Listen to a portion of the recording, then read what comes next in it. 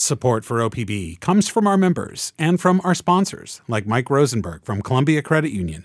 Mike says they trust what they see and hear on OPB, and that aligns with Columbia Credit Union's brand. This is Think Out Loud on OPB. I'm Dave Miller. Over the last year, residents and business owners in downtown Portland have been reeling from fentanyl overdoses, boarded-up buildings, and a battered national image. In response, over the summer, Oregon Governor Kotek convened the Portland Central City Task Force. It included elected officials, business owners, healthcare representatives, community leaders, and some social service providers. Their assignment was to revitalize the economic future of Portland's Central City. Yesterday, after a few months of closed-door meetings, the task force released their recommendations. They include everything from stepped-up enforcement and shelter services to neighborhood cleanups to a moratorium on new taxes. Nolan Lienhart joins us to talk about this. He was the chair of the task force's Value Proposition Committee. He's also a principal and director of planning and urban design at ZGF Architects. Thanks very much for coming in. Thanks, Dave. Good to be here. Why did you want to be on this task force? Well, as we were just talking about, I was raised in Portland, Oregon, and I am very proud of the thriving downtown that we have a reputation for. As I moved out into the world, I learned that that was not just a locally treasured reputation, but one that was really internationally significant. I should say, when you said, as we were talking about right before we started talking, I asked where you're from. You said Portland. And you noted that, say, in 2006, when you were in planning school, you would say, I'm from Portland. They'd say, well, you know, why are you here? You've mastered it there. I mean, what changed? Well, I think a lot of things changed. First of all, cities are organic. I think it was a fallacy if anyone believed that we just, it's in the water and, everything we do is great and works all the time. And so I think it's natural for any city to go through its cycles. And I think in our case, there are a number of factors. And one of the things I actually appreciated about the work that we did in the Value Proposition Committee, we actually informally termed it the Optimism Committee because we really focused on the future. So we didn't spend a whole bunch of time thinking about, who screwed up, how did we get here, and we spent more time thinking about where do we want to go. And where we want to go is not back to 2006 or 2016 or anywhere in the past, but it's about creating a future city that we want to live in and be proud of. I appreciate the forward look, but in order to have prescriptions for how to fix the ills that everybody recognizes in different ways, it does seem like some kind of understanding of what happened in the last couple of years is necessary. I mean, one of the stats that folks might have seen that really stands out is from a study by the University of Toronto showing that Portland's downtown is 61st out of 66 downtowns across the country in terms of its bounce back to pre-pandemic levels. Only 5 cities have done worse in terms of clawing back. How do you explain that? I mean, because every city had to deal with COVID. Yeah. So that is a study that the first draft of it, I don't know if there's been a second draft yet, but the first draft, after people dug into it, they realized it was only covering the 97204, I think, zip code. Right. This one, this was the updated version. It's still not good. What happened, if I understand correctly, so basically this is a broader geographic swath that includes more of Portland. And if I understand correctly, that bumped up the percentage increase from the COVID lows, but I don't think it changed dramatically where we are with respect to other cities. Yeah. Well, like I said, I do think that there are probably 6 or 7 factors. I think certainly the social conditions on the street, some of the issues around drugs, I think that they have been extreme here. In other places they haven't. And I think there's people who have probably talked on your show a lot about the Ninth Circuit decision that makes it challenging to police the sidewalks in the Northwest. So, again, a lot of different reasons. I don't know that there's one that I would pin it on, but certainly we've contributed some of them ourselves, and some of them are a reflection of national issues. Let's turn to some of the recommendations that were released yesterday. Can you give us a sense for what the debate within the task force, among the task force members, was like with respect to Measure 110, which decriminalized the the user level possession of drugs? Yeah. So again, the Value Proposition Committee was really focused on what are the things we do to make people want to be downtown in Portland. It was focused on what are the things that attract someone to want to be here. And so what I'll say is that our committee dealt with fewer of those things, and the other committees dealt with them in more detail. There was a committee on livability, there was a committee on community safety, there was a committee on housing and homelessness, and then there was a committee on taxation. At the task force level, I would say one of the things you'll notice in that 10 is that there aren't value proposition recommendations that floated to the top 10. Actually, maybe this is a planning phrase that I'm just not familiar with, but what do you mean when you say a value proposition? Sure. Yeah. It sounds sort of like sales. Yeah. I do think an economist came up with it, and that may be why we quickly pivoted to the optimism committee. But really what it means is, why would you want to be here when you could be anywhere else? And that could mean why would, what I said yesterday was, why would you want to open a business here if you could open it in Vancouver, Washington? Why would you want to live in the South Waterfront when you could live anywhere else in the region? Why would a tourist family from the Bay Area want to spend a 3-day weekend here when they can spend it in Seattle? It's really, the value proposition is, what is our unique draw? Okay. So I take your point in your first answer to my question, which was that your particular committee of the broader task force didn't focus on Measure 110 and drug use. But it was the first recommendation put out by the task force overall. And I should say that the one of the big things the task force says is you want lawmakers to criminalize the public use of drugs, but you did not call for basically the repeal of Measure 110, of recriminalizing the possession of drugs. That's something that a prominent coalition of state leaders is pushing for, and immediately they put out a press release yesterday saying that you didn't go far enough as a task force. You should have done this. How did the task force sort of thread this needle and say, we want to criminalize the public use of drugs, but we don't want to recriminalize possession? So I think the task force was focused on what are the outcomes we want to see, recognizing that there's this much bigger debate, and some members of the task force are participating in a much more specific way in parts of that. I think it's not a stretch to say there are people with very divergent views on that bigger question. On the task force? On the task force. And then I think there were some challenging conversations that happened in those other committees.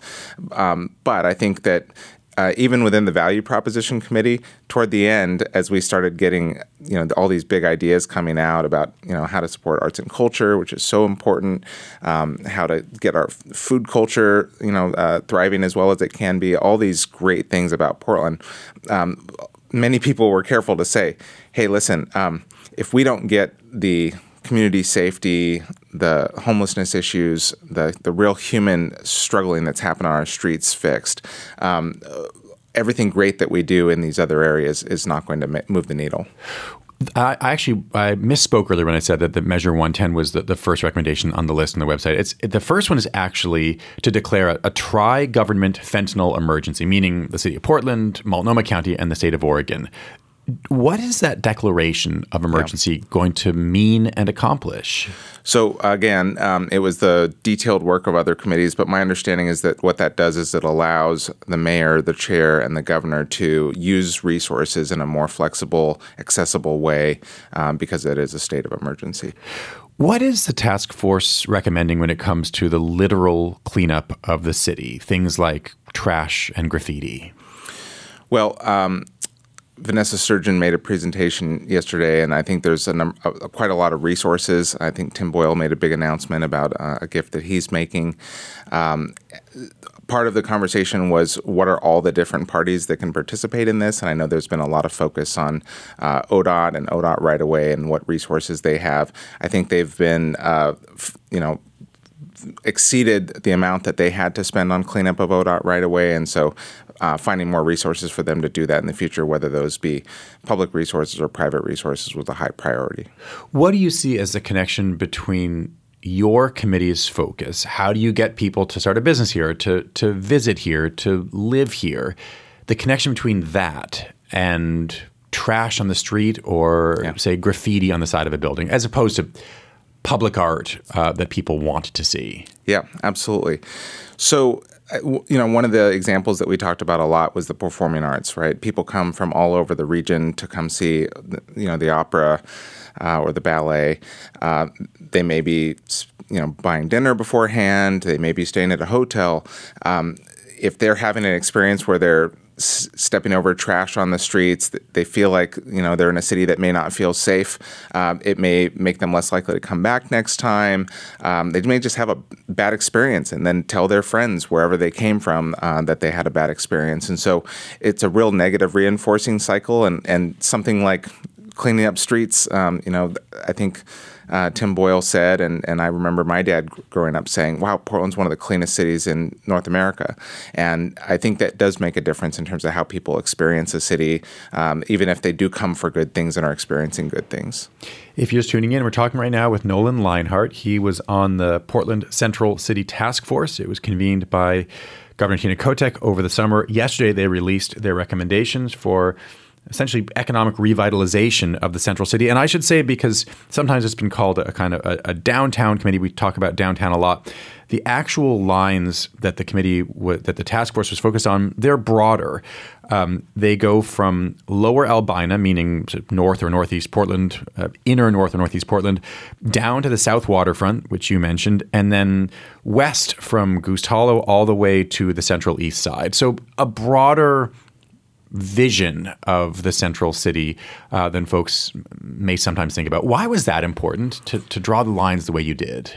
Well, I think partly it's because it's a boundary that already exists in our city planning and our city code. And I think we could have all argued about where that boundary was if we hadn't selected that existing boundary. So it feels like a lazy answer, but I think there is a reason that it is a central city boundary and code, and that's because it's the walkable fabric of the center, right? And it's supported by robust public transportation. There's a lot of infrastructure investment that's happened. Broadly, the other way to look at that is that it's sort of the loop within the 405, with a little bit of exception for Central East Side, a little bit of Lloyd, and a little bit of South Waterfront poke out of that. But that's basically the sort of mental map of what constitutes the center of Portland. I know that your committee was not focused on homelessness, but it's an inescapable piece of this puzzle for every Portlander, housed and unhoused. The task force is asking for more shelter beds and more daytime services for unsheltered people, including things like bathrooms and hygiene services. Is it fair to say that this is a kind of shift in the county's focus on permanent housing? I can't speak to that. I wish I could, but I don't have enough detail. And, part of what I think the most valuable thing for me about this is a lot of us getting a little bit more information and understanding of all the parts and pieces that fit into this.